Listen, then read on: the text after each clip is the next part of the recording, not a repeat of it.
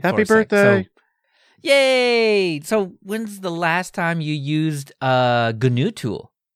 Oh, geez, I use them all the time. Yeah, right now. Right. The GNU C compiler, my man. Mhm. Right there. And I've got the GNU Emacs manual right behind me. So obviously there's a lot of GNU in my life. And hang on. Wait for it. You know when you like a sticker so much that you just have to have like the exact right perfect place to put it? Yes, And it doesn't really feel right. You don't stick it. Yeah. You have that I don't want to ruin it. You're waiting for the moment. There it is.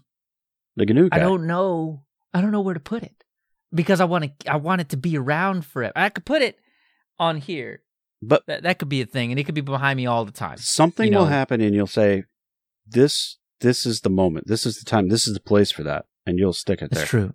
You will. You know when that will happen? When I buy a 20-pack of stickers.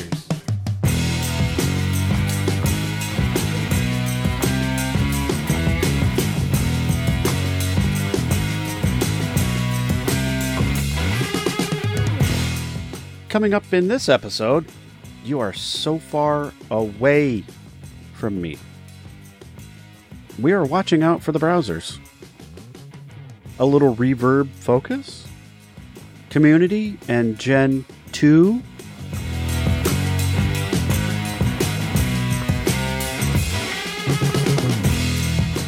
Hello and welcome to Linux User Space.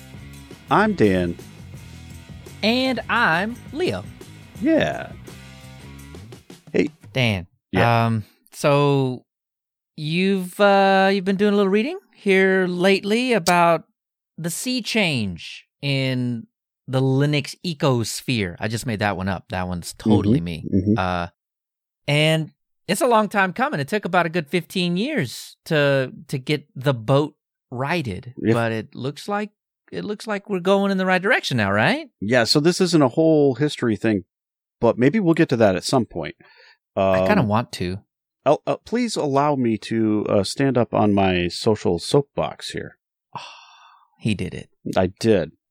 Get ready. Listen up. Here it comes. Listen, folks. Check your Wayland hate at the door, please. Nate Graham wrote this great view on Wayland, but I don't think he went far enough. I'm going to say it, folks. He did not go far enough. It was controversial already. Okay, we're going to take this further. So he focused a lot on I'll say on like the video and stuff like that aspects of Wayland. So here we go. One of the things I seriously dislike reading that people post out there is when someone says, "I tried XYZ software some time ago and it didn't do ABC, or even worse, it broke my thing." I can never use that. All right, folks.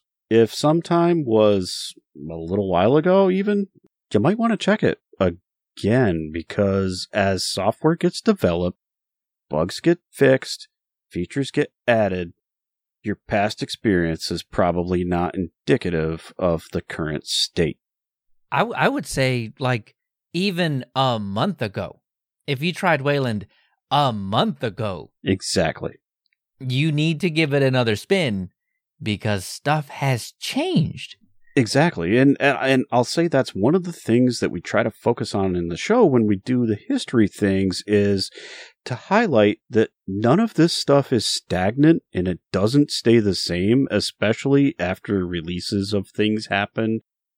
There's a lot of movement in these projects, and to think that it's like something that was 7 years ago in Wayland, because that's when it started or whatever, like, it's not the same anymore, folks.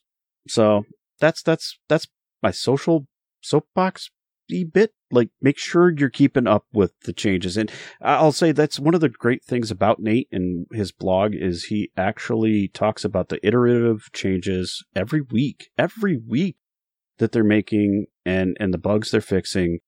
So you can see, all of that changing. And then, eventually it gets to, a production ready thing. Wayland is that way. It is. Where if you tried it, I'm serious, the month ago thing, if you've tried it more than a month ago, you need to try it again. If you tried it a year ago, you have no idea what Wayland's like. Right. And it is so much better than a year ago, than 6 months ago, than 3 months ago, than a month ago, and a lot of times last week. Right. And so here's the thing, like a lot of distros have already started to make the change. So like one of the things Nate talked about was how Fedora has this proposal for the KDE spin to go to Wayland, right? As by default. GNOME's already there. GNOME's already doing Wayland. Although there's discussion of actually even just compiling GNOME without X11, which is a little crazy. Right. Yeah. That's a proposal too. It's not set in stone. So like all of these things, like where they're really pushing Wayland to the forefront. That's kind of cool. That's the Fedora part. But think about the other distros that also kind of push Wayland too. And I will say, surprisingly, maybe to some people, Debian falls into this. Because when we ran Debian, I ran KDE Plasma version the entire time that we were testing it, and that includes the break plus 2 episodes into our season. That's right. I ran the Plasma session in Wayland the whole time. The whole thing. Not once did I switch into X. I mean, I might have just to make sure it was still working, but beyond that, I didn't really use it. And that's saying something, I think. I think that's pretty awesome. But Ubuntu also, since 2204, or maybe even before that, the GNOME session has been defaulted to Wayland, unless you changed it, which maybe you did. And if you've got NVIDIA, it will change it for you, right? Well, yeah. A little safety catch. And that's fair. NVIDIA proprietary is going to take some time to catch up to all that. Because I'm going to say it right now. This is the time for Wayland. I mean, there are bugs. I'm not going to say there's not bugs. But here's where I'm going to get into it. Some of the issues that people are bumping into are actually features. That's right. The bugs are features. Let me clarify. You're holding it wrong. Maybe you are. But maybe it's been done wrong all along. Because one of the biggest gripes, and I just called it a gripe, is screen capturing. Let's think about that for a minute. So, X, you want to capture something on the screen? It just, like any application, can just kind of grab that up for you. That might not be a feature, folks. That's actually kind of, you take a step back. That's scary, man. Yeah, no, so maybe that's not so good. Additionally, I will say input devices, output devices, kind of you name it, that all falls into the same category. Yeah, no, maybe not so great. It sounds very convenient, but that's exactly what gets you caught up. You want that convenience. It's not secure. I mean, like, security isn't convenient. Like, I'm sorry. Yeah, so we've talked about it on this show. There's a slider. There's convenience on one side. There's security on the other, and you have to make a compromise. There is no ultimate convenience, and there is no ultimate security. There is a compromise. You got to figure out where that is in the middle, and Wayland tends to fall toward, at least by default, the security side. Yeah. Right. And that means that you have to sacrifice a little bit of convenience. Right. But things that are becoming Wayland native, as they become Wayland native, they're kind of, yes, they're secure. But yes, you can use things like OBS and whatnot to capture things on your screen, because they're developing the back end that allows you to do that, and it lets you select those purposefully. It's on purpose, and that makes me feel better that not just anything can grab a hold. Like the security aspects of this, we need to be shouting that from the rooftops. And we're not doing that. I said it in the last episode. I am a tinfoil hatter, and the ability for any app to grab the screen in X made me not feel very good about me running Linux, and it was something that I had just had to shove to the back of my mind. And I'm like, yep, anything running in the browser. If it was crafty enough. I know. And think about inputs, and like key capture stuff. Exactly. Hello, that's all your passwords and everything you typed in there. It's like there's the potential for it. Like it might not be doing key logging all the time, but like some things can do that, and that's a little uneasy for me. After all, it is probably one of the main reasons that people gravitate to Linux, right? Is security. And here we're going to throw that right out the window because we can't do the screen capturing that we want to in Zoom or something. Like, you forgot about something. What was that whole thing about telemetry and privacy and security? Yeah, we might have talked about that recently, huh? But you're going to run on X, are ya? Because here's the other thing that Nate did talk about in the blog. He did touch on this. Is it's dead, folks. They're hardly pushing on the chest now to keep it going because, I mean, if it's a real bad security flaw, they'll probably do something about it because like a lot of the same people that are doing the Wayland development type stuff we're also doing X, and so they'll probably patch something that's serious enough. I'm not, let's be real, but they're not focusing on it. So there could be things that are getting missed. And that's just the harsh reality of it. Yep. You better hope Red Hat or Canonical is willing to pay for that medium security bug in X. Right. To get those developers to start working on a fix for X. Because their focus is Wayland. Absolutely, because what isn't said anywhere here really is that some of the biggest, contributors financially to, we'll say Red Hat and some of those types of projects, like enterprise-y things, they want Wayland because they're using it in their products. Think of for the automotive industry, right? You've seen the infotainment systems and whatnot that are going into those things. Some of those are Linux based. Not just spoiler alert on that. And they're using things like Pipewire and probably Wayland. I don't know. I mean, I'm guessing all of that stuff. But like Google is, and as much as we love them, they're also a big proponent for the Wayland too, because I think that's like Chromebook territory right there. And they've got a pretty darn large market on that, don't they? Mm-hmm. So they also want to go the Wayland route as well. And, the more contributions that are coming that direction, the less that you're going to see for the X. It's just, it's going away. It's a reality. It's gone. Yep. I think, so we kind of got into it with the telemetry, but I feel like I'm being consistent by saying that with telemetry, I do think we should be sharing that with especially FOSS developers, right? And this is why. Yeah, this is one of those underpinning reasons why. Mm-hmm. But we should also be kicking the tires on Wayland. If you're not on Wayland, maybe you should be. Mm-hmm. I think you'll find that it works for 90% of the people. Yeah.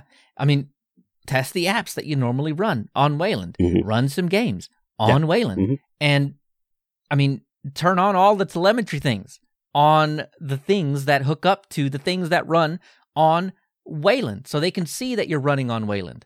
Yeah. So that they know that that is a segment of people that actually want that to work. Because this is one of my biggest gripes about Wayland. And it's been forever, is that Electron runs in X Wayland. Mm. I mean, I don't know of a single Electron app. I know there are some because Chromium now does support it. But most Electron apps are pretty far back. Yeah, they're old enough now, yeah. Mm-hmm. Right, that maybe they can support Wayland, but they don't. Or some of them are so old that they just don't. Yeah, the version of Chromium that's built into that is not new enough, probably. Right. So it runs in X Wayland, and that would normally be fine. If you're running on a 1080p screen at 14 inches or bigger, it's fine because you don't have to do any kind of scaling. But I'm on a framework, which is 2K-ish in a 13-inch form factor. Right. And that's kind of small. So what I would like is to be able to scale it up to 150%. Even my little 14-inch that's 1080p some of that can be kind of small too. So I want to bump it up to like a fraction. I don't want to go like a full half or anything, but like 1.1 is kind of the magic spot for that. Yeah. And so I have to deal with, just doing font scaling, which is usually enough. Right. And it works okay on the framework. But when you start pushing that font up a little bit, things start shaping weird. So Elementary does a really good job on this. But, I mean, the solution is to just fractional scale at 125 or at 150. And if that application, Electron, I'm looking at you, doesn't support that natively, it gets blurry. Yep. No, I agree. If you can't just double the pixels, it's blurry. And that doesn't look good. And I don't like that. But I know that Chromium supports it. So it's not really a Chromium issue. It's not really a platform issue. Yeah, it's that Discord needs to hurry up and rebase on the new version of Chromium in the Electron wrapper so that I don't have to worry about that anymore. Firefox is doing it now. In 1.18, Wayland is now starting to become the default, which is absolutely fantastic. Chromium supports it, which means that Vivaldi doesn't do it yet. But I think Brave does. I think everybody else does. And if it doesn't, then you can go in, because Chromium supports it, you can go in and force it. Yep. So here's the other catch on that though too. Like you said, you want the things you want to actually read your screen, especially for the accessibility folks. There's another reason why you probably want the Wayland native application to exist, right? So that it can read those things. And accessibility isn't there as a whole probably for Wayland, and it's unfortunately, it always lags behind. But the more we adopt these things, the better the experience the people that need those can have too, I feel like, because we can start working on those bugs. We can start getting that stuff fleshed out and working the way it's supposed to as we get the mass adoption. And I think we're close, because you think about some of those bigger distributions that, like I mentioned, that are doing it. I think we're gonna reach a critical mass probably. I'm gonna guess within the next year, really. Yeah. So here's my ask: is if you're not running on Wayland and you have a system or an extra disk that you can install a system that does run on Wayland, Fedora, Ubuntu, Debian. I mean, just by default, right? Like I don't need you to go like do anything special, right? Other than just install the system, and use it a bit, the way that you would normally use it. Do that, and if you can, file a bug. Right. If not, make sure you go in and turn all the telemetry things on. Right. So that it'll do it for you. Exactly. Or, when an application crashes and it says, do you want to send the support? Yes. Send it. Yeah. Do the little bit of things, because it is our responsibility, as is with telemetry. It is our responsibility as good FOSS users. I'll even go as far as say consumers, Leo, because we're consuming the product. We probably should give something back, no? Right. So if you're not throwing a $5 every now and then, just make sure the telemetry's on. Make sure that you're sharing what you can. And if you don't want to turn the telemetry on, that's okay, I guess. But make sure you like Leo said, you're filing the bugs, or you're giving some comments, you're giving some feedback, the stuff you feel comfortable with, even. But you're giving something constructive that people can work from. Yeah, because don't forget that FOSS is not a one-way street. And if it were, then we'd never get the features we want. Right. It is a conversation. It is a community. It is a thing where it's back and forth. You have to give back, even if you're not giving back code. You got to do something to make things better for everyone. That's where I'm at. And I'll step down off my social soapbox for this one. Yeah, I was sharing the box with you there for a little bit. So. But, thank you for listening. This is the platform I have, and there you go. Don't forget that you can find all of the soapy, boxy things on YouTube. You know, on the audio, you hear it all and you can feel it all maybe in your chest. But something that you can't see is the way that Dan looks when he says those things. It's a certain kind of special, and I love it. I do tend to wear that on my face. A little bit. So check us out on YouTube. Check us out, especially with the history stuff, on Tilvids. And if you like the soapbox, if you want us to keep pushing the envelope, maybe throw us a buck over on patreon.com/Linux user space. Just connect with us.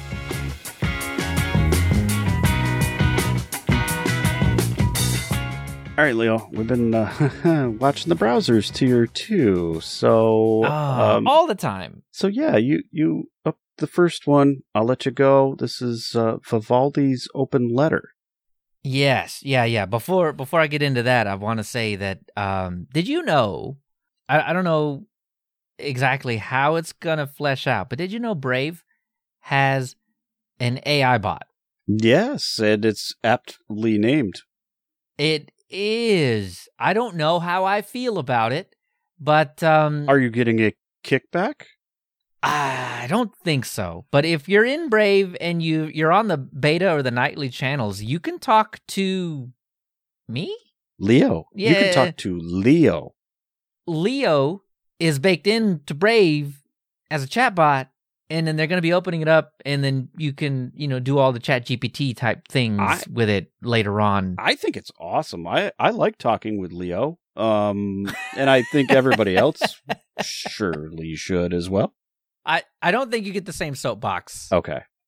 In the chatbot that you do in this show, but it is a Leo, so maybe it's something. Mm-hmm. All right, so back to Vivaldi's letter. Okay, so we gotta talk about this.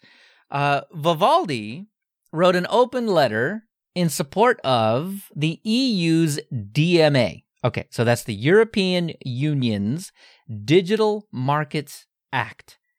Now, this is roughly a way for the EU, which will expand. I mean, you notice the iPhone now has USB-C. The EU has a whole lot of pull. Now, I don't think it's going to come to the US except for in California, Colorado, and Connecticut, because those are the cool states, apparently, yet early. But the EU has Digital Markets Act. And this is an act that is more wide-ranging, but that doesn't really cover what Vivaldi's open letter is. So it's a way to level the digital playing field so that third-party applications can sneak on in there and actually make, which is the 20%, which is the you said it earlier, Dan. Why can't I remember this word? Where it's like the point at which you're cool. Quick, everybody, roll the VHS tape back. Critical mass. Critical mass. Oh, yeah, I probably did 20% say that. 20% is critical mass for being a competitor in the big wide world of like Microsoft and Apple and stuff. 20%. Okay, that's a fairly substantial mark, right? So this is a way to level the playing field so that third party competitors can reach critical mass. And Vivaldi is one of those third party competitors when you zoom out a little bit and realize that Chrome and to an extent Edge and Safari are the big players. Those are the ones, because those come pre-installed on devices. And the DMA categorizes those devices and those softwares as gatekeepers. Right, yep. What happens is, imagine, as much as it might make you sick, you're installing a new Windows 11 machine, and you uncheck all of the privacy boxes, and you know that it doesn't actually do anything because it does little anyway, yeah. But you do because you're like me, and you're like, ew. Mm-hmm. And then you get to the desktop, and you're like, you know what I'm going to do is install Firefox because I'm a cool kid, and I like multi-account containers. So what do you have to do? You have to double-click on Microsoft Edge. You sure do. And in that way, Microsoft Edge is a gatekeeper. Yep. So you got to go to getfirefox.com or go to firefox.com or mozilla.org or whatever, and you go get your browser, right? However you do that, right? And then you install it. And then what do? You have to make it your default, right? Yeah, it doesn't do that automatically, unfortunately. Yeah.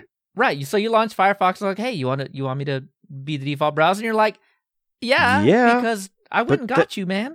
But then you click on the and it doesn't do actually anything. It takes you to a settings page where you actually have to change it.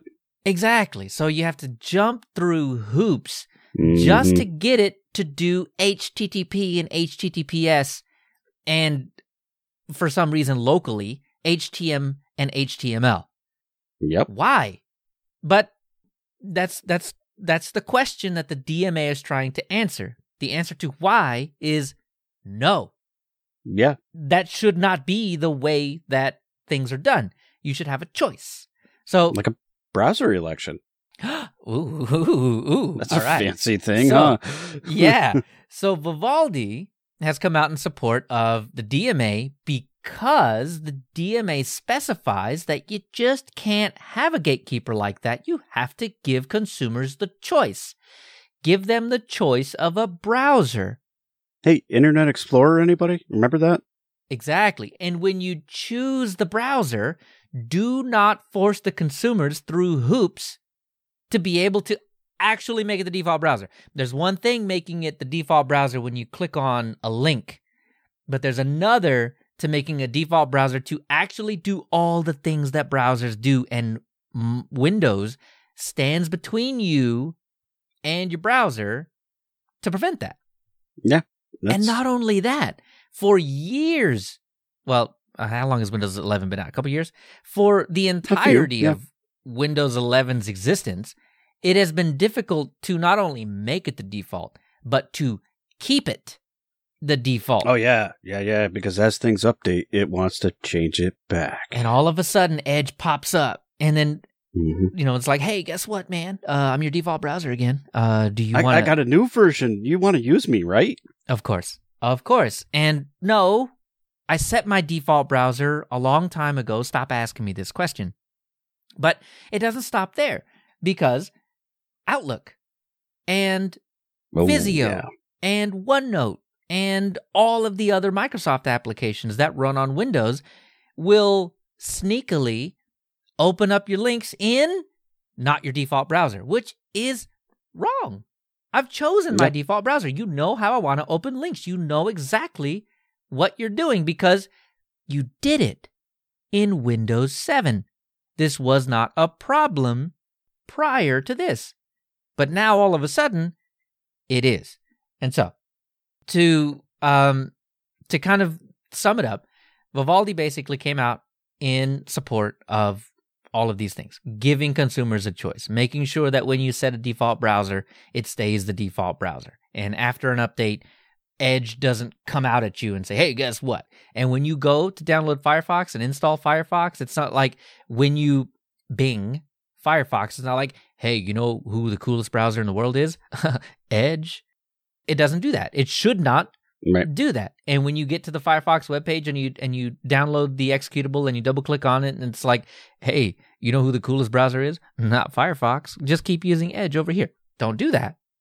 So, all that to say, the Digital Markets Act is looking to bring choice to the platforms, at least in the EU, and as far as the desktop is concerned, in this letter. Right. So, I agree with this. I would love, especially on Windows boxes that I have to use, I would love to get the choice to say, yeah, Firefox. I don't even need to see Edge at all. Ever. Just Firefox and make it the default. And I'll never have to think about it again. Right. That's what I do now. I just have to jump through hoops to make sure it stays that way. I know. Yeah. So that was a good thing.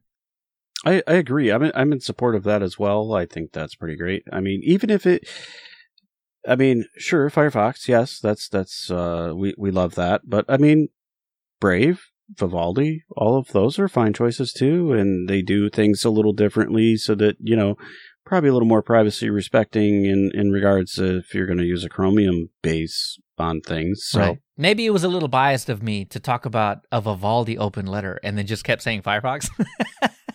maybe, but sorry- I mean, sorry, I don't know. Vivaldi. But you're not wrong. It doesn't. Well, yeah, but I mean, like, sure, options are what we want. That's Yeah. a lot of times why we go to Linux. But why can't we have them everywhere? Yeah.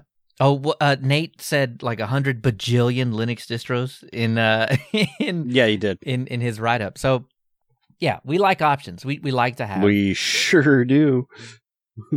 But speaking of Firefox, speaking of the parent company Mozilla, whom Mm-hmm. everybody likes to ask, what do they do with all that money that they get? They get billions of dollars, entire write-ups.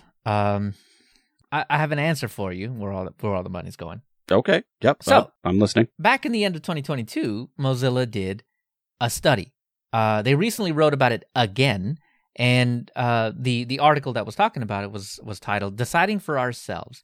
98% of people want a browser choice screen. Mozilla study finds. Now, this is before the DMA was passed. The DMA was being debated, but it hadn't been passed. Now it's been That's passed. a crazy high number. I don't know what the sample size on that was. Oh. but Trust me, this isn't just Mozilla did an internet survey. yeah. They physically went out. Germany, Poland, and there's a third country that I cannot remember. All right, but that's a lot. Yeah. 12,000 people. Okay, that's substantial. The lower limit to is it a good scientific study is around 2,000 people. Mm-hmm. This is 6 times that. So, Mozilla asked 12,000 people how they like to choose their browser, and as it turns out, they don't like being fed a default. 98% of people. How about Yeah. that's a crazy high number. Right. And so one of the big overarching questions was they wanted to find out whether or not browser choice screens affect people's decisions. And as it turns out, yeah, they don't always go for the default. But you can be super subversive about it. And one of the things that I know will happen, because you got to follow the letter of the law, not the spirit of the law, right? Just because the spirit would have you allow the consumer to make the best choice for them doesn't mean that a company like Google can't be like, well, you know what, at Android, we're going to put all these little dark choices for you so that we push you toward using Chrome. You know, because that's what they've been doing with Google for the past 20 years. So, sure enough, what they found was the design, content, and timing of the choice screen matters. So, selecting your own default before you have to open up a browser makes you more likely to select something other than that browser. So, picture yourself just starting up in Windows, not you personally, maybe someone less technical in your life. If that person has to double-click Edge to get to a different browser and download the browser and go through all the steps and all that stuff just to be able to use that browser every single time and not have to open up 2 separate browsers on I don't know what happened, but it's a different browser now. It turns out that if they're able to choose a browser before ever having to open up Edge and then do all that rigmarole, they are more likely to choose not Edge. That is huge. And it is huge. They did this test on Android, which meant that they didn't choose Chrome. Chrome, yeah. That is huge. Firefox's market share could shoot up. And that includes Vivaldi, it includes Brave, it includes Opera, it includes all the browsers you don't like, right? Yeah, any of those, yeah. But this is something they found. That out of 12,000 people, if you're not given a choice or given a browser to start with, you are much more likely to choose not the default. That is massive and a big part of why the DMA is so important. It makes sense. And it turns out, and this is where that 98% came from in the title, 98% of people out of that 12,000 said, yeah, let me just choose it. I'll pick one. It seems so simple. It does, yeah. Right? And the companies that would have you believe otherwise are telling you, well, no. Consumers would have course. paralysis. They would have that decision paralysis, and they wouldn't be able to choose. So we're just going to give them one that is the tyranny of the default. Yeah, absolutely. They want you to stay within the ecosystem. Exactly. Stay within the box and never leave the ecosystem. And, well, all right. So here this goes to convenience there in a way, because, keeping it with what you have in front of you is very convenient. You don't want to, you don't want to stray from that. People don't really like to, work at all. They want it given to them. So it's understandable. Like if you have you start off with a choice, you're starting at a different point in the map, if you will. Exactly. And the big boys don't want to admit it, but they're not as good as they say they are. And this proves it. So the last thing that they were asking about was user satisfaction. Just, how generally, how happy are you with the choices that you made? So the choice screens resulted in better user satisfaction across a ton of metrics, including ease of setting up the device, the amount of time it took up to set up the device, and the range of settings they could customize. Now, an aggregate of 12% increased user satisfaction overall. Wow. So you give people a choice, and while they might be okay with what they have, 12% increased user satisfaction when they had the ability to say, I'd rather have Vivaldi. I'd rather have Firefox. I'd rather have Opera. I'd rather stay with the default. That is a choice too, and that is cool. Yeah, that turns into internet happiness right there, folks. Exactly. Now, if you wanted to know where all that money's going, to stuff like this, to figuring out how to make the internet better for all of us. And if you go to the blog, you'll see it.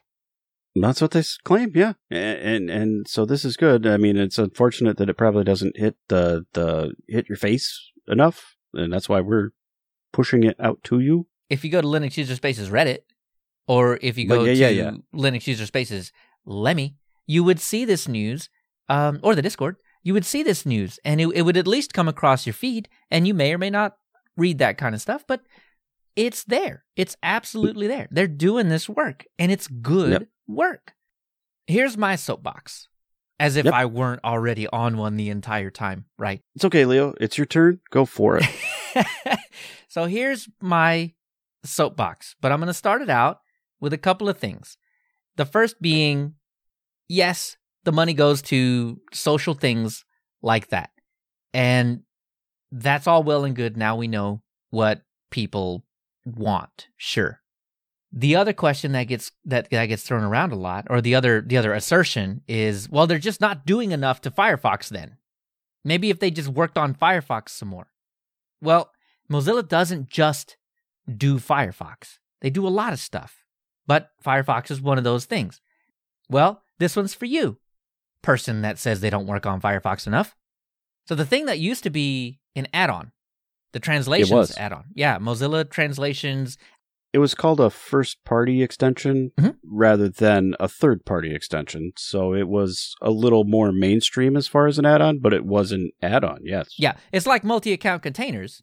That was first-party, or is first-party. The funny thing about that is that I don't think it really gives it that much more traction. Because the people I talk about... Yeah, I don't. Yeah, you're probably right. They were like, dude, have you seen Chromium Workspaces? Wow. And I'm like, yeah, I just use multi-account containers. yeah, exactly. I got you. Because it's, in my opinion, it's better. Anyway, so the translation thing that used to be a first-party extension is now, it's just in Firefox now. It's built in, yeah. So you can go to a website, you can auto-translate. I know what you're saying. Well, they should have had this, 50 versions. Sure, but it's here now. They are doing work to the browser. The money that you're sending to Mozilla goes to Firefox too. And it's actually really cool, and it works like pretty much every other browser. You go to a web page, It detects it's in a different language. If it's in one of the Yep. languages that it knows, the little icon pops up. You click it, click translate. And here's the big thing that needs to be highlighted. It happens on your local machine. It doesn't go. It doesn't send all that text somewhere else to do some analysis and scrape where you've been and all of that jazz. It does it right there. Oh man, you could say that entire part again. Yeah. No, absolutely. Local only translations. Oh, my favorite. So I've been using this actually for a while. I've been. This is one of the extensions that I Me actually too. installed, and I've been using it for a while. There are a few pages that I go to that are not in English, and that's the only language that I can barely know. Yeah, right. Listen, So- I'm over here looking at the like the people in Europe and the people in Asia that know like 5 languages, and I'm like, I can barely Jeez. get by in one. Okay. Yeah, right. Yeah, exactly. Quit flexing. Yeah. So I've been using this one for a bit. It's actually really great. Yep. It absolutely is. So, I mean, another privacy win. That's the totally. other thing, is that it's privacy first. You don't have any idea what a lot of the other translator things are doing in the background because they don't necessarily tell you. Nope. Up front. And the other is we live in a Google world, as much as I don't like it. We live in a Kinda Google do. world, and Google Meet links be getting thrown around all the time. I have to use them for work. I get it. One thing that Firefox has not been able to do, and one of the common complaints that I hear all the time about in Firefox, is that it doesn't work well with Google this or Google that or whatever. Well, they've added video effects and background blur. Those are now available to you in Firefox. So if you were missing those, if that was a reason why you weren't using it or using it as much, that's been fixed. And just like the Wayland thing, if you haven't tried Firefox in a while, you should try it again. Absolutely. Because these little incremental upgrades, little fixes that get put in are not front and center on the release notes. So most of the news sites that tell you about, well, Firefox is coming out and this is what it does, don't go deep enough into the release notes to tell you this now works. Because a lot of that stuff is very personal. Those kinds of things are something that you or you and your friends do. So if you've been doing it on Chrome, Vivaldi and Brave, maybe Opera to a smaller extent, get a pass. It's time to ditch Chrome and fall in love with Firefox again. They just make it better all the time. And so I'm right there with you. I've actually, so Vivaldi is like one of my favorites. Don't get me wrong. Got some great features of it. It's the plasma of browsers, man. Every feature you'd ever want. It is. I don't use all of it, but I use some of it, and I like the things that I use, and that's pretty much the only place you can get them. So I use that, but I've been using, I think, Firefox quite a bit more as of late, because it is just getting better all the time. Yep. It absolutely is. So if you haven't tried it lately, try it again. It's really, really good. Yeah. The other place that I've been using it, not just on my desktop, right? So I've been using it on my phone again because Leo talked me into it. And because you can get add-ons on it. Yeah, you can. And it was a little bit terrible there for a little while. It just kind of was real crashy. No arguments. It was. But it's been super solid the last little bit. And so that's pretty great experience as well. The baked-in Firefox ad blocker is pretty good, but there's nothing like having uBlock on your phone. I know, uBlock. Love that one. It's my favorite add-on. So catch these, the Mozilla ones, and other great topics as they unfold on our Lemmy instance, our subreddit, our news channel, our Discord. News channel on Discord. So, if you haven't been, linuxuserspace.show/ I think it's right above me, so I'm going to point like this. I'm going to point like this, because it's right there on the YouTube. Right here. Lemmy, Reddit, Discord, Mastodon, Telegram, Matrix, Twitch, Twitter. It's there. Go check them out. They are a bastion of all of the dumb stuff that I say all the time. Dan says much smarter things than me. Oh, yeah. Absolutely. Yes. He said it. It's awesome. So check it out. Come join the community. Come have a chat. I think Dan and I are a very accessible pair. We like to... Yeah. We should like at least once or twice daily. Yeah, we get down in the weeds. I just helped somebody figure out how to install Zoom on their new Ubuntu install, which is super cool, man. Yeah, I did, by the way, tell them to install the Snap. I hope that was a good thing. That was a good thing, right? It was an easy way to go. Zoom and Snap is cool? No, it's not. Uh-oh. I don't know. Okay. It worked for them, so I guess it was cool. Is the Deb better? I don't know. Now I don't know. It's probably it's a little more complicated to install, no? Right. So, one command, easy peasy, because they asked for a command. Yeah, and they were. You could tell they're new. They're learning. Yep. And so it's probably a good place to start. Well, I like it. I absolutely like it. They, at the very least, you got Zoom. If that doesn't work very, very well for you, it worked for them. So that's the most important thing. Exactly. But if not, if you have troubles with it, that's what the Telegram channel's for. That's where the question was asked, and that's where I'll be, and that's where I'll keep an eye out. And if there's any issues, then I will absolutely help you install the Deb. Because, that's just what cool community people do, right? Yep. So totally at Leo. Yeah. When it breaks. I'm your guy.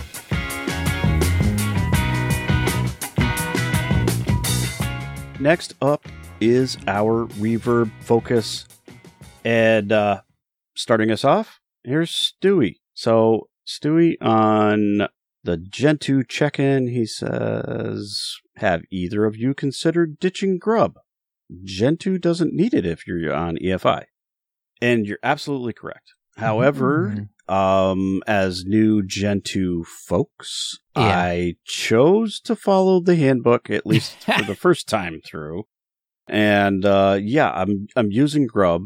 Certainly don't need to do that because you can totally just point the thing at, whatever EFI directory you want it to boot. And that's cool.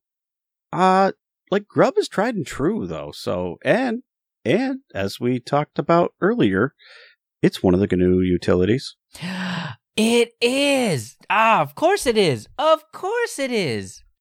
So, that's a good thing, bad thing. I don't know, but there it is. It's been around for a little bit and it kind of works. So I don't know. I sort of default there, I guess. Yeah. Well, yeah, I think my main thing was I'm doing it in a VM first because I'm scared. Yeah.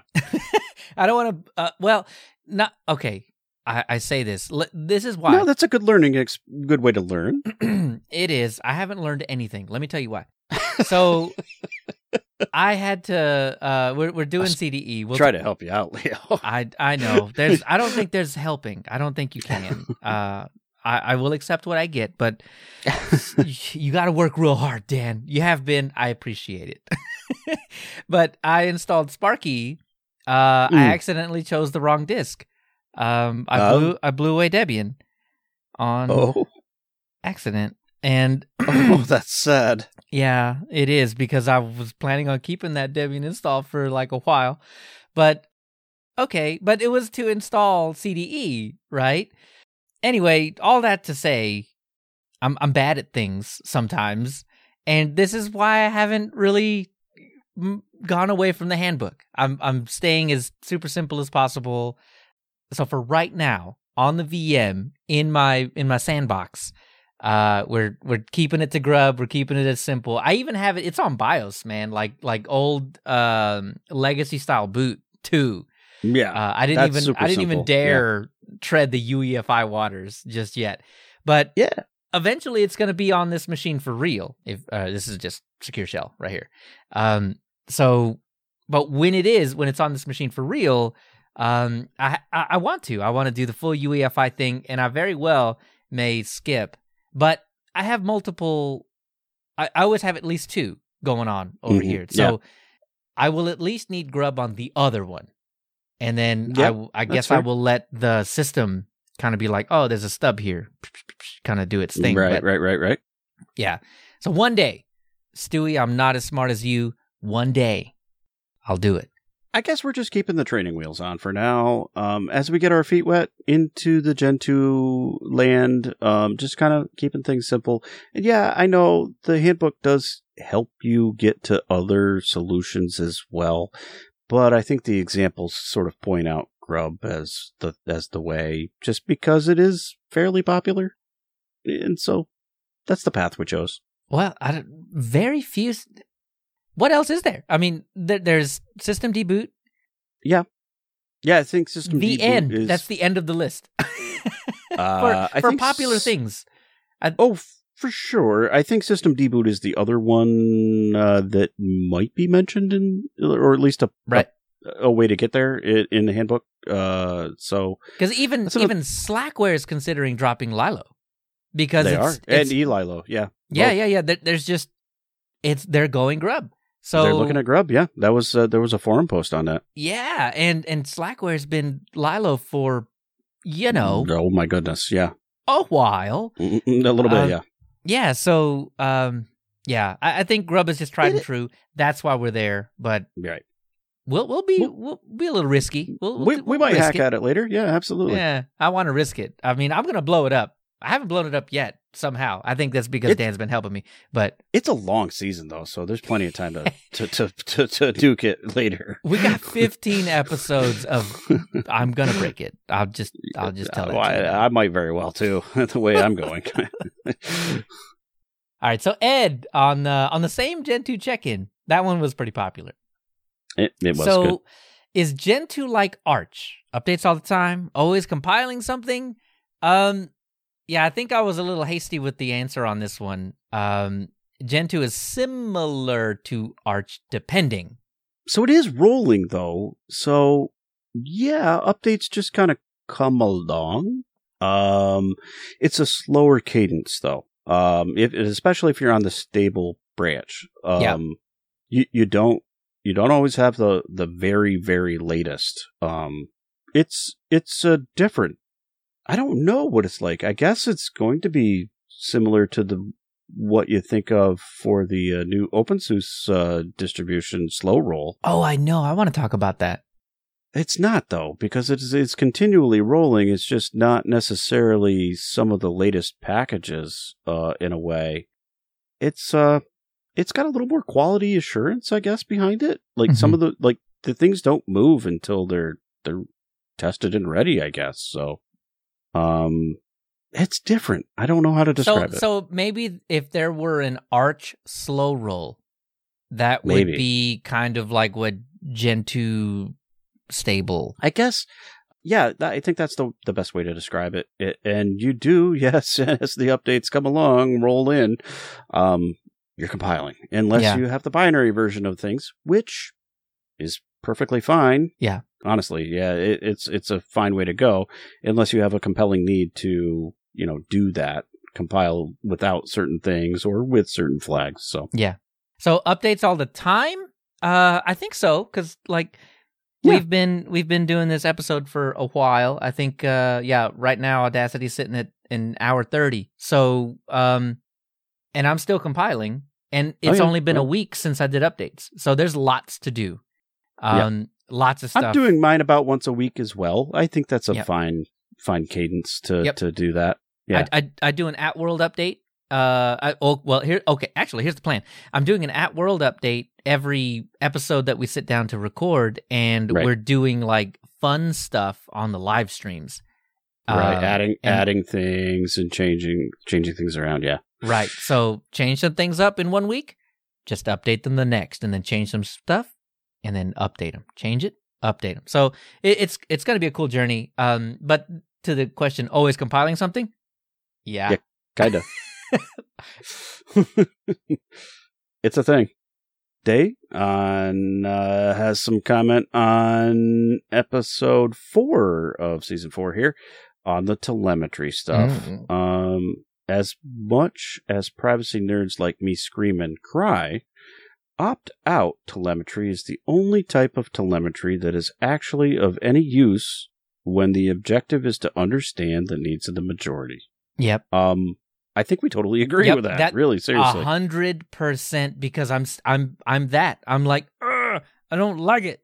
I don't want it, but I'll do it because I like you people. Right.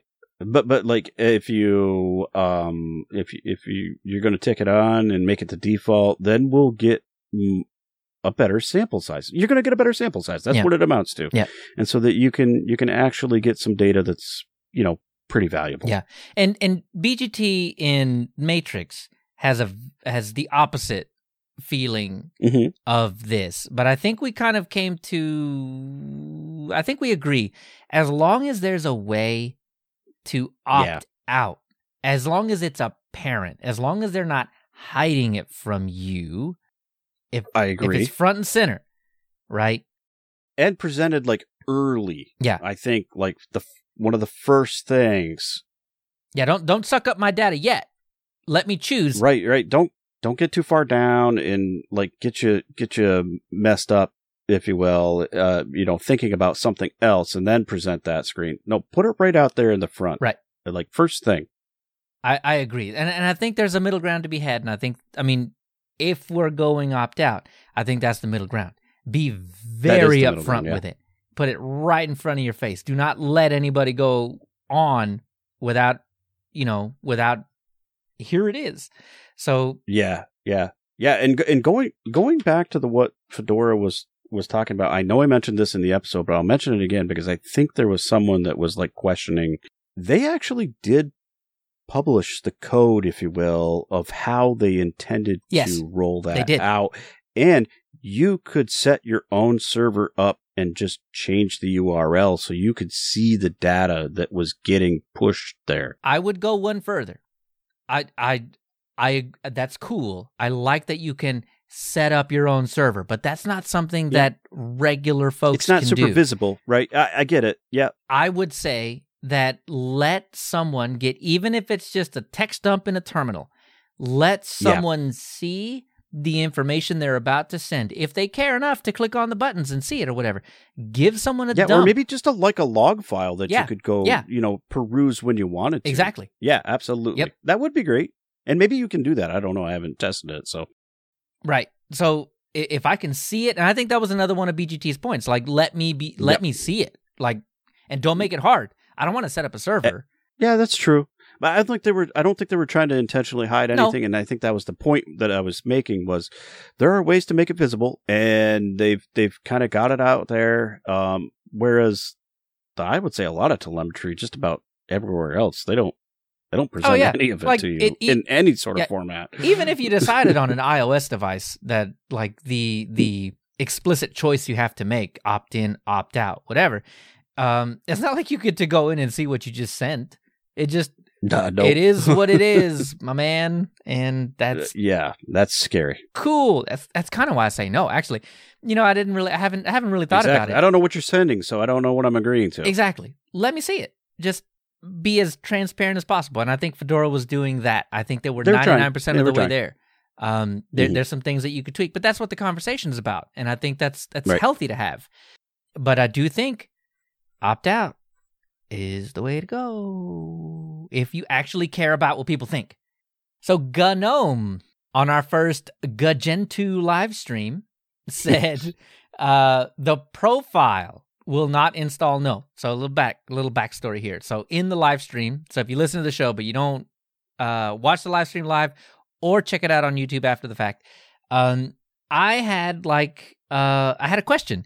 I didn't know, and I think generally it was a little opaque. So in Gentoo, when you're getting ready for GNOME, you choose a profile, and it says like GNOME, and you can choose the GNOME one, which relies on OpenRC, which is what I'm doing, or you could choose GNOME System D, which relies obviously on System D, which is what I'm not doing. So my question was, should I choose GNOME, and then once I choose that profile, and then like recompile at world, I'll just have GNOME then, right? That was my initial thought. we very quickly found out that is not the case. You don't need No, that. you don't. Or that's not all you have to do. You do have to do that. It does get you some things so that you can compile GNOME. Correct. Absolutely. And as GNOME pointed out, it will recompile the entire system in preparation for GNOME, but I do have to go in and emerge AV GNOME base GNOME after I do that update. But the reason that I wanted this feedback in here was not necessarily because, I just wanted to bring up the fact that when I chose that profile, that was like 30 minutes before the end of the stream.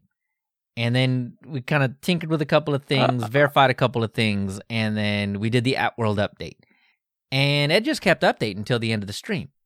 And I was like, cool. Well, we leave on a high note. I didn't break anything. It's all compiling. Everything's good to go. And then we cut off the stream, and then I check on it a couple hours from then, and it's still compiling. And, oh, wow. So it's still compiling. Okay. Well, I take a shower, get ready for bed, check on it right before I hop into bed. Still compiling. Okay, cool. So I hop into bed, I go to sleep, wake up for work the next morning up at 8, still compiling. Yeah. Whoa. So for context, we stopped the stream at 8 p.m. I wake up at before 8. So 8 a.m. still compiling. So we're at about a little over 12 hours. Yeah. Yeah. It does not finish until my lunch at 12:30. So this just a day and a half. This was a 16-hour compile. Not to compile GNOME, but to compile the things the to get prerequisites. Yeah. So there's more to be done. There's more to be done. But GNOME, thank you for letting me know all that. Because at the time I did not know that was the case. But now I know. And so tune in for the next live stream because that's what I'm going to be doing. We're going to be installing the GNOME things. And you know what? So, getting off topic because we're just going to be compiling the whole time. Yeah. So, but he's got his good foundation, so we're ready to go.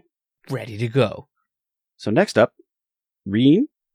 And if I pronounce that wrong, I apologize. It's all Leo's fault. Yes, I said we're going with Reen. Sorry, and that's where we're at. And so we're good. It says Pi there. Gotcha. Mm-hmm. Leo and Dan. Just discovered your YouTube channel yesterday. I watched the Pi history video and want to make some notes. I missed a little bit of history about the ARM and RISC origins, particularly Acorn, Archimedes, etc. Yeah, I want to say I brushed up to Acorn. Yeah. But boy, there's a lot of history. So yeah, and I think Raspberry Pi actually that history was one of the longer ones. It sure was. But there's just so much that we have to cut to keep normal. Maybe one day we turn this thing, or maybe do a side project where, it's one of those like really cool produced history shows. One day. Maybe we'll get there. Archimedes. We definitely, right across. Yeah, Archimedes, no, we're right over to that. Yeah, sorry about that. that is something. Yeah, probably. Yeah. If we're to touch on it again, if we ever get back there again, maybe. I don't know. I keep trying. Maybe I keep trying to go backwards. I know. Dan's like, there's more to do. And I'm like, you're right. Boy, there is so much. You're absolutely right. We should do more.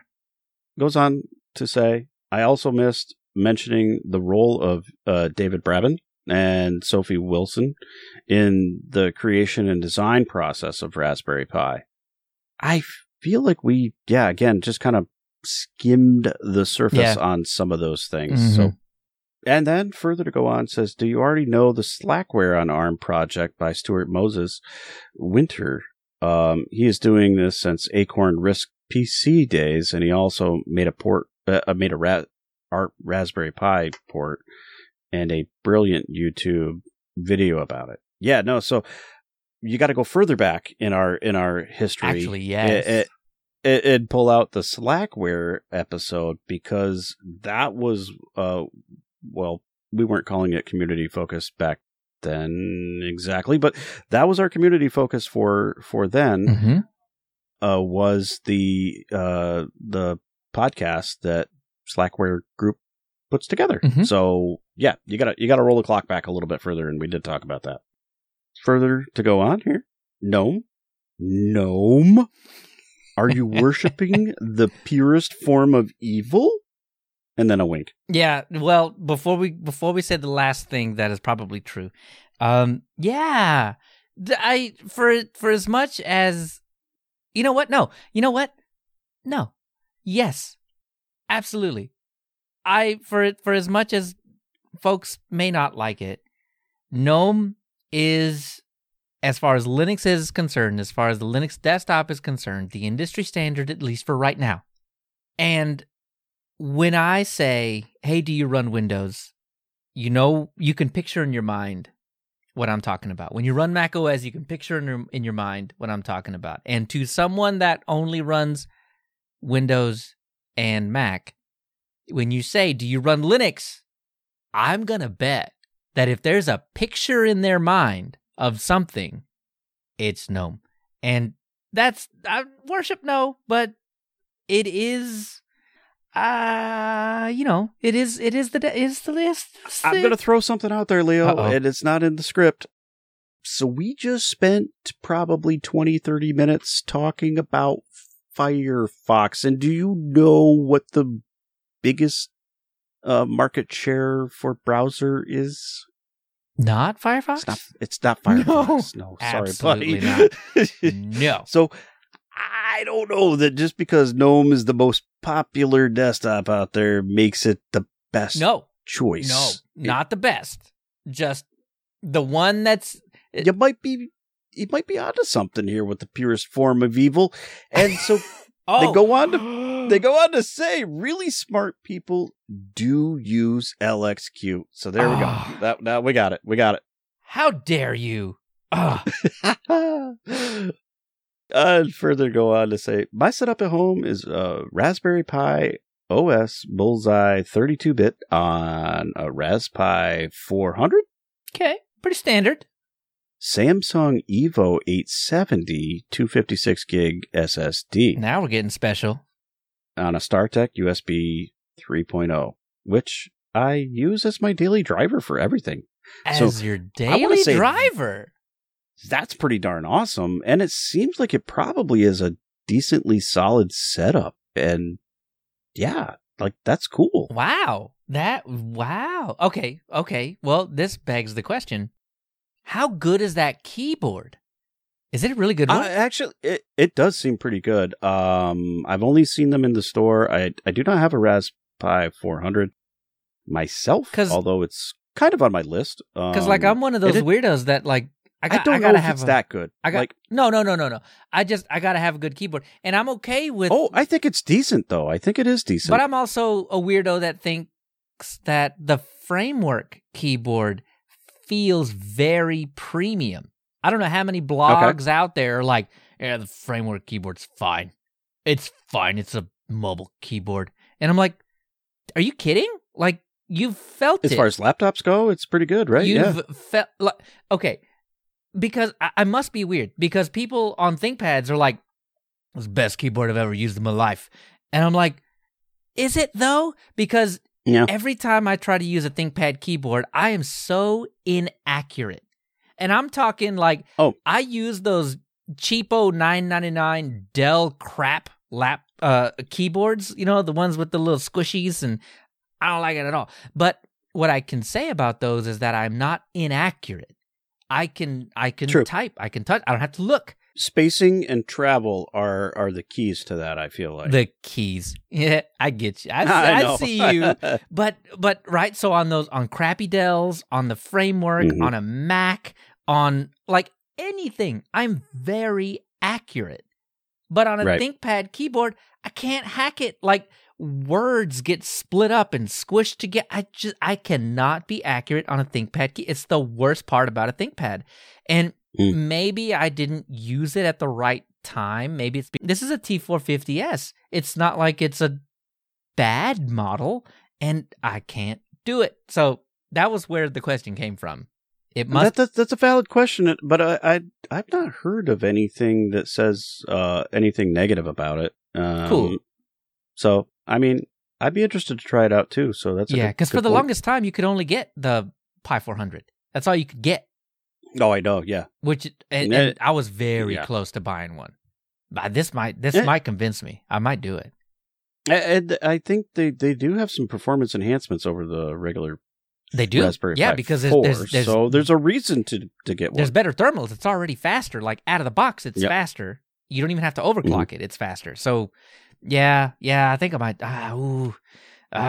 Reen, why? How dare you? You've done it. I might do it. Okay.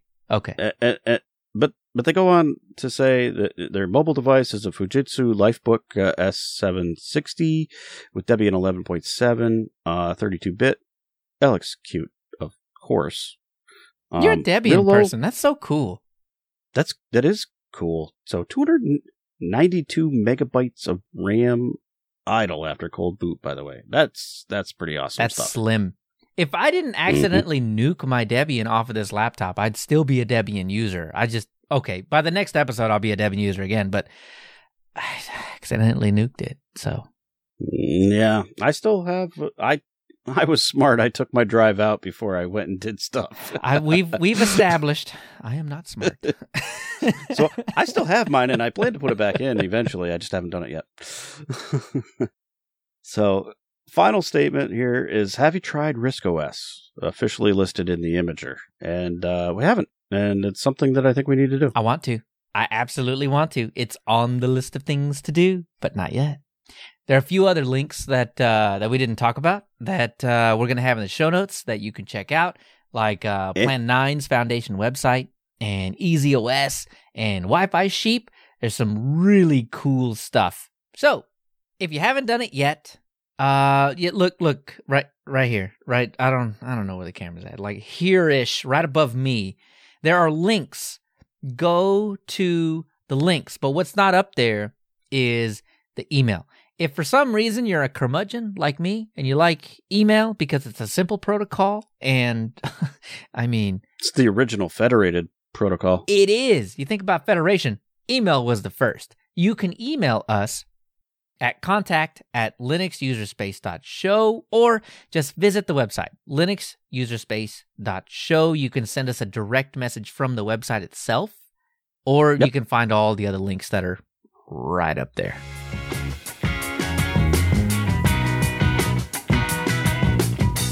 So, another focus session here, Leo. This is community focus. And, I probably, a little hindsight, probably should have had this focus going into our Silverblue episode, but I wasn't that smart and didn't get it organized well enough. You know why? Because Silverblue is immutable. You just can't mute it. Therefore, we're still talking about it. That's true. Yeah, no, it was pretty great time. It was good. It was better than I expected. Let me put it that way. So, because we were talking about all the immutable stuff, I really want to draw some focus to George Castro, who is making some great YouTube content and is working on UBlue and Universal Blue. But his thoughts and views are pretty great around the immutable desktops and the tools that surround that. So, George hasn't always used those, but is now and has some good guidance, I think. We didn't fully forget, because I did mention that George Castro, I watched his Micro OS and how it differs from Silverblue video kind of in the lead up to the history. So, I might have tossed some links in there too that went to some of those pages, but we just didn't focus on it. So here we are. As far as visibility goes, George Castro is probably one of the most visible people that is pushing forward the immutable lifestyle, and I love it. I absolutely love that. This could very well be your Linux in a few years. Now, the Ubuntus and the RHELs might not be there yet, and probably the Debians either, but the derivatives of those are really going to start leaning this direction because of the ease of use. He talks about some tips that make it easier for you, too, and I definitely picked up on some for myself. Yep. Yeah, I mean, learning about Micro OS and how it was a little different than Silverblue was absolutely fantastic. I mean, and I don't know, I feel like it'd be cool guy to hang out with and have a beer with because he absolutely. seems I very could picture that. interesting. Mhm. I could listen for a while.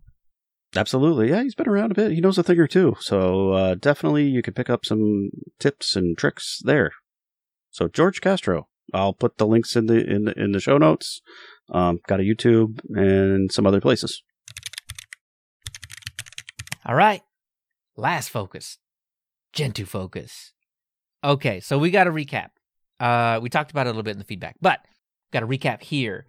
Okay, so the way that this has been going, and I think I really like the way that this has kind of been fleshing out, is we do all these weird changes in the live stream, which happen a week before we record, and come about a So it's like you'll get the live stream notifications the day after this episode drops. Just a hint. right. So when this episode drops the next day, we're gonna go make some more changes, and then in the next episode we'll talk about how that worked out. And so this is the result of the last time we decided to make changes, and we learned a few things. So okay, we got the GNOME profile selected. That was where we were in the first Gentoo focus. I had gotten to a compiled system. We could log into it. We could SSH into it. I could make changes to it all remotely.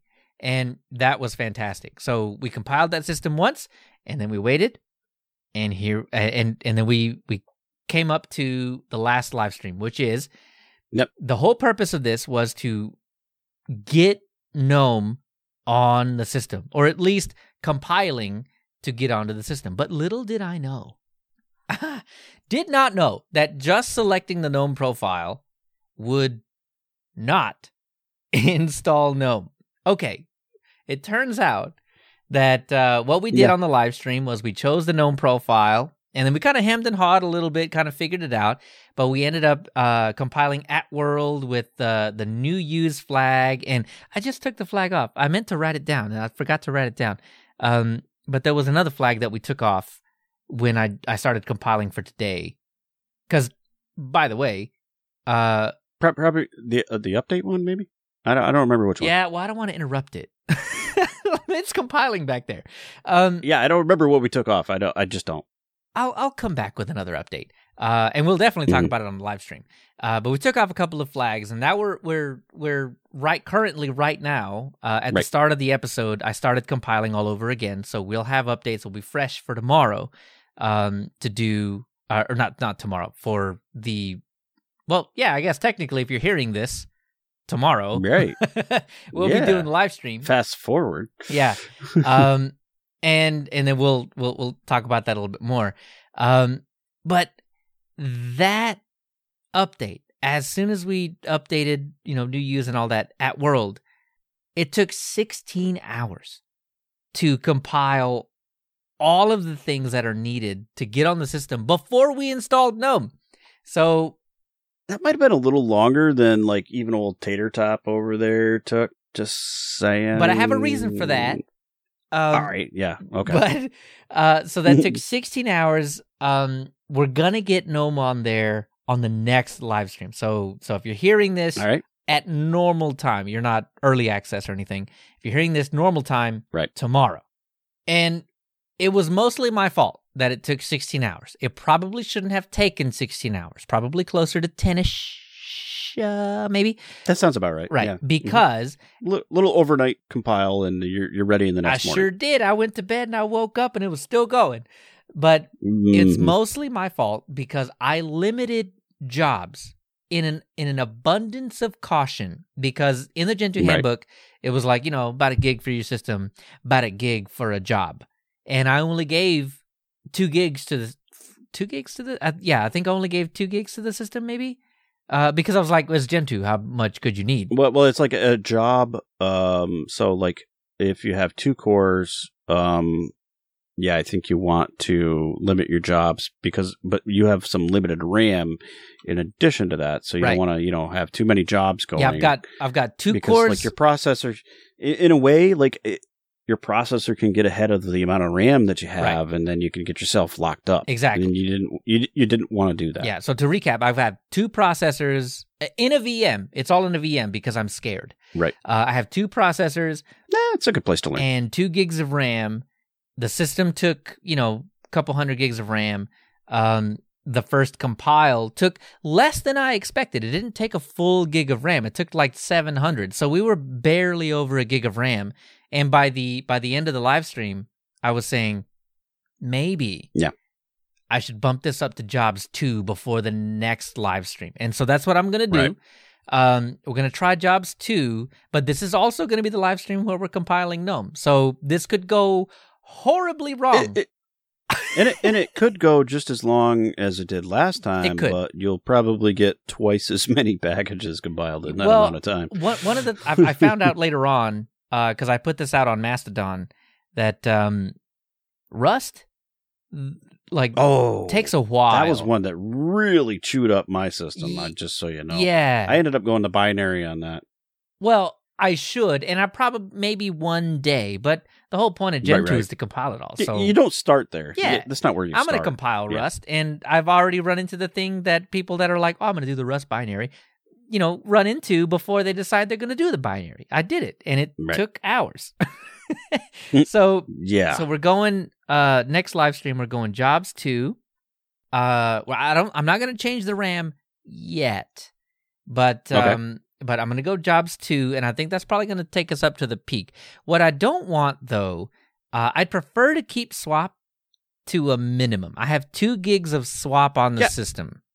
I think it's good to have it there because in case you get into the situation where things start to run away a little bit, you want that, right? Right. But you're right. You don't want to be pressuring it a lot for a lot of different reasons. It's read and writes on your system. So you don't want to do that if you can avoid it. If I were running Gentoo on a hard disk, this would be a different story. But I'm not. I'm running Gentoo on the SSD that I have in my Proxmox machine that also runs other things I would also like to not explode. So you don't want to be thrashing your disk. Right. Just to, I don't want to lower its life expectancy or anything like that. So if I see during this first GNOME compile that we're really thrashing the disk, maybe I'll back up and I'll just accept that it's going to take a little while to compile. And that's fine because we're going a few days between, needing to touch. It's not, we don't need it. Yeah, right. Yeah. Exactly. And it's not like a actual system that's probably going to have more processor, more RAM, better disk all around. Right. Now, one of these days, this guy right here is going to be actually running the Gentoo system that I want to be dealing with on a day-to-day. But until that happens, I want to try to keep that thrashing down to a minimum. Yeah. I'll buy a whole nother SSD just for this guy. That makes sense. I mean, they are actually probably... They're cheap. They're pretty really dirt cheap. I'll get a whole 128 gig disk just for... I don't even think... But you can't even buy those anymore. I think 256 is probably as little as they get anymore. What was these? I bought these cheap. These are cheap. These are 256. That's what they were. Exactly. You can't buy them smaller than that. Yeah. Take a look at that. What is that? A T-Force? T-Force Vulcan Z?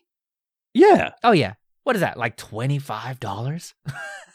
20 maybe. I don't remember. They were like crazy cheap. I bought a couple of them just to have around to stuff in machines when I don't want to wreck maybe what I got going on there, but I want to test something out.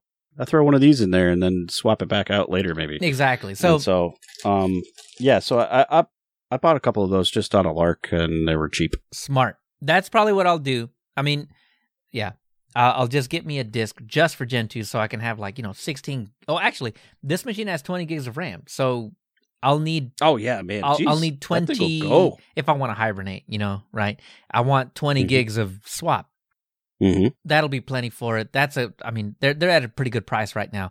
That's fantastic. But this build is temporary. Don't want to thrash that disk too much. So we're gonna play this one by ear and kind of Jobs 1, Jobs 2, kind of figure out how it's gonna go. But right now, I've got a pretty good functioning system. It's been stable. I've been able to SSH into it whenever I need to. It's always responsive. The past couple of live streams, it's been a good system. Now, I can't say I've been doing a whole lot with it yet, but we're just not to that point. Right. So when we get Hey, there, I can say I have been doing some things with mine. That's right. Yeah, no. So like, I grabbed it the other day when my battery was dying on my normal laptop that I normally use, and so I didn't want to plug in. So I brought that back into the office, plugged it in here, and then I grabbed Tater Top, and amazingly, the battery lasts pretty well on that thing still, even though it's ancient. And so I grabbed it and I watched some YouTube videos. I feel like I loaded up something else that was probably needed like the DRM stuff potentially. Whoa. I don't even remember what I might have, but I definitely watched YouTube for quite a little while on the battery, and yeah, no, it worked. It's that thing's no speed demon, but it worked fine. It was a pretty good experience. The power of Linux. It's fantastic. Breathing a little life back into some ancient tech. You just have to spend, 60 watts for 12-ish hours to compile Plasma to get there. It's true, but once you're there, it's a solid system and it works pretty decent. I forget who I was talking to. Oh no, it was Eric Adams. We were talking about, what the point is about running a system like Gentoo and Slackware. That's still a good question, and we're checking on that all season long. Yeah, and I'm really cozying up to that. All of the performance that you gain with a Gentoo, you it's not free. You pay it up front.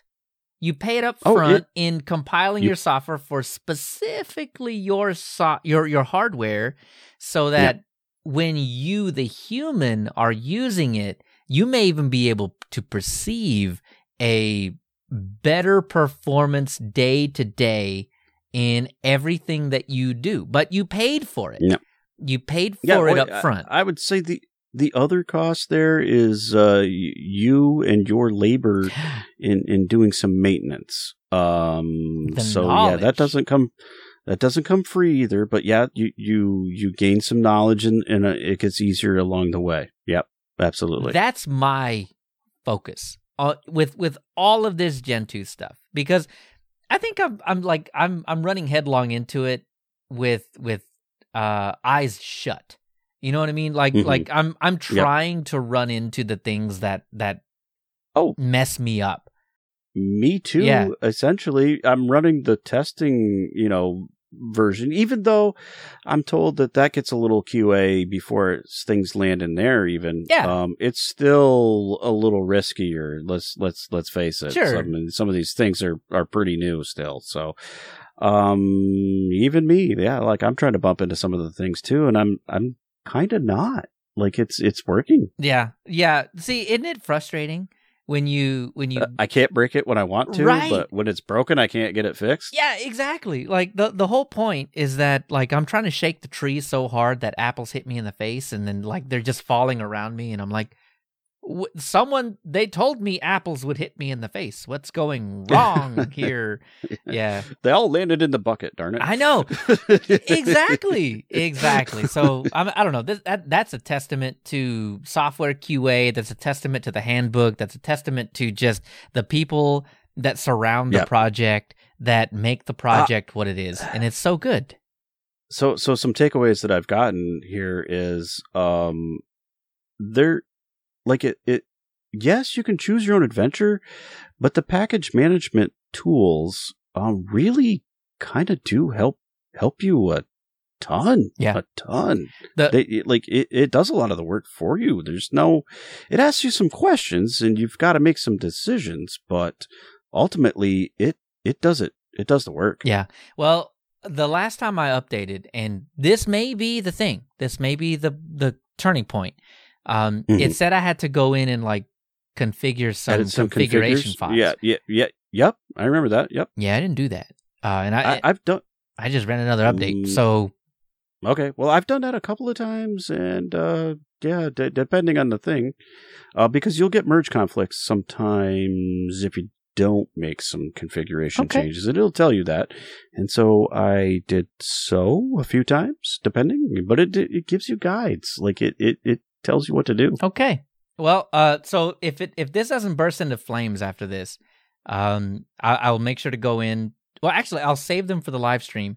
We'll go through those configuration, the whatever conflicts, and see if we can't fix them, and then we'll slap GNOME on there. That's the whole. Yep. That's the whole point. I've been having fun. All right. So next time, we're going to talk about the history of CDE, or the Common Desktop Environment. That's a good one. And so far, I did manage to get it installed even a couple of times. The original CDE, not the newfangled, not NSCDE, not so common.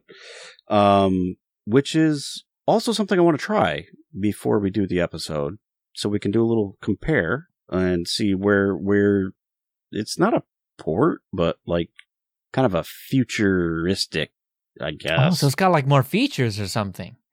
I don't know. Like, I need to see the differences. We'll What's find the difference? out. What? So that's something that I have to try yet. Okay. But ultimately, we're going to give some history of that and talk about our experiences and maybe even the differences between the two. Cool. Yeah. So in between shows, you can catch us on Twitter, Mastodon, Telegram, Matrix, Discord, all those places. Give us some suggestions. Talk about the Gen 2 and how we're holding it wrong. On our subreddit or on Lemmy, we got a forum even there where you can kind of join the conversation and talk to us. Give us all the ideas, and you can catch all the links and show notes on linuxuserspace.show. So, Leo, where can we find you? Of course, you can find me over on the Twitter? ? Yeah, X. You said it, not Bird? me. X-Bird thing? Yeah, the bird thing. At Leo Chavez. You can also find me at Leo Chavez at mastodon.social. I mean, mastodon.social. Yeah. And you can find me at KC2BEZ on the bird thing. And then you can find me at KC2BEZ at mastodon.social. Join us in 2 weeks when we return to the Linux user space. Bye. Bye now.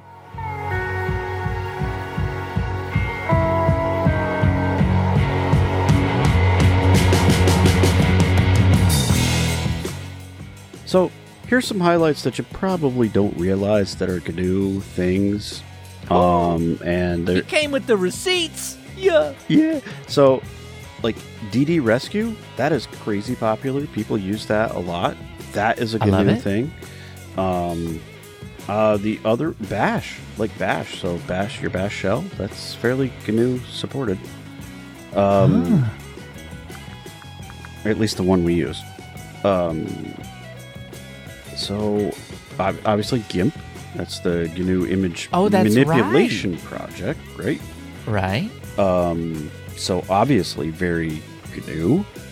Ooh, I know one. It's not anymore, but it used to be GNOME. GNOME, yeah. Started out as a GNU project. It did, yep.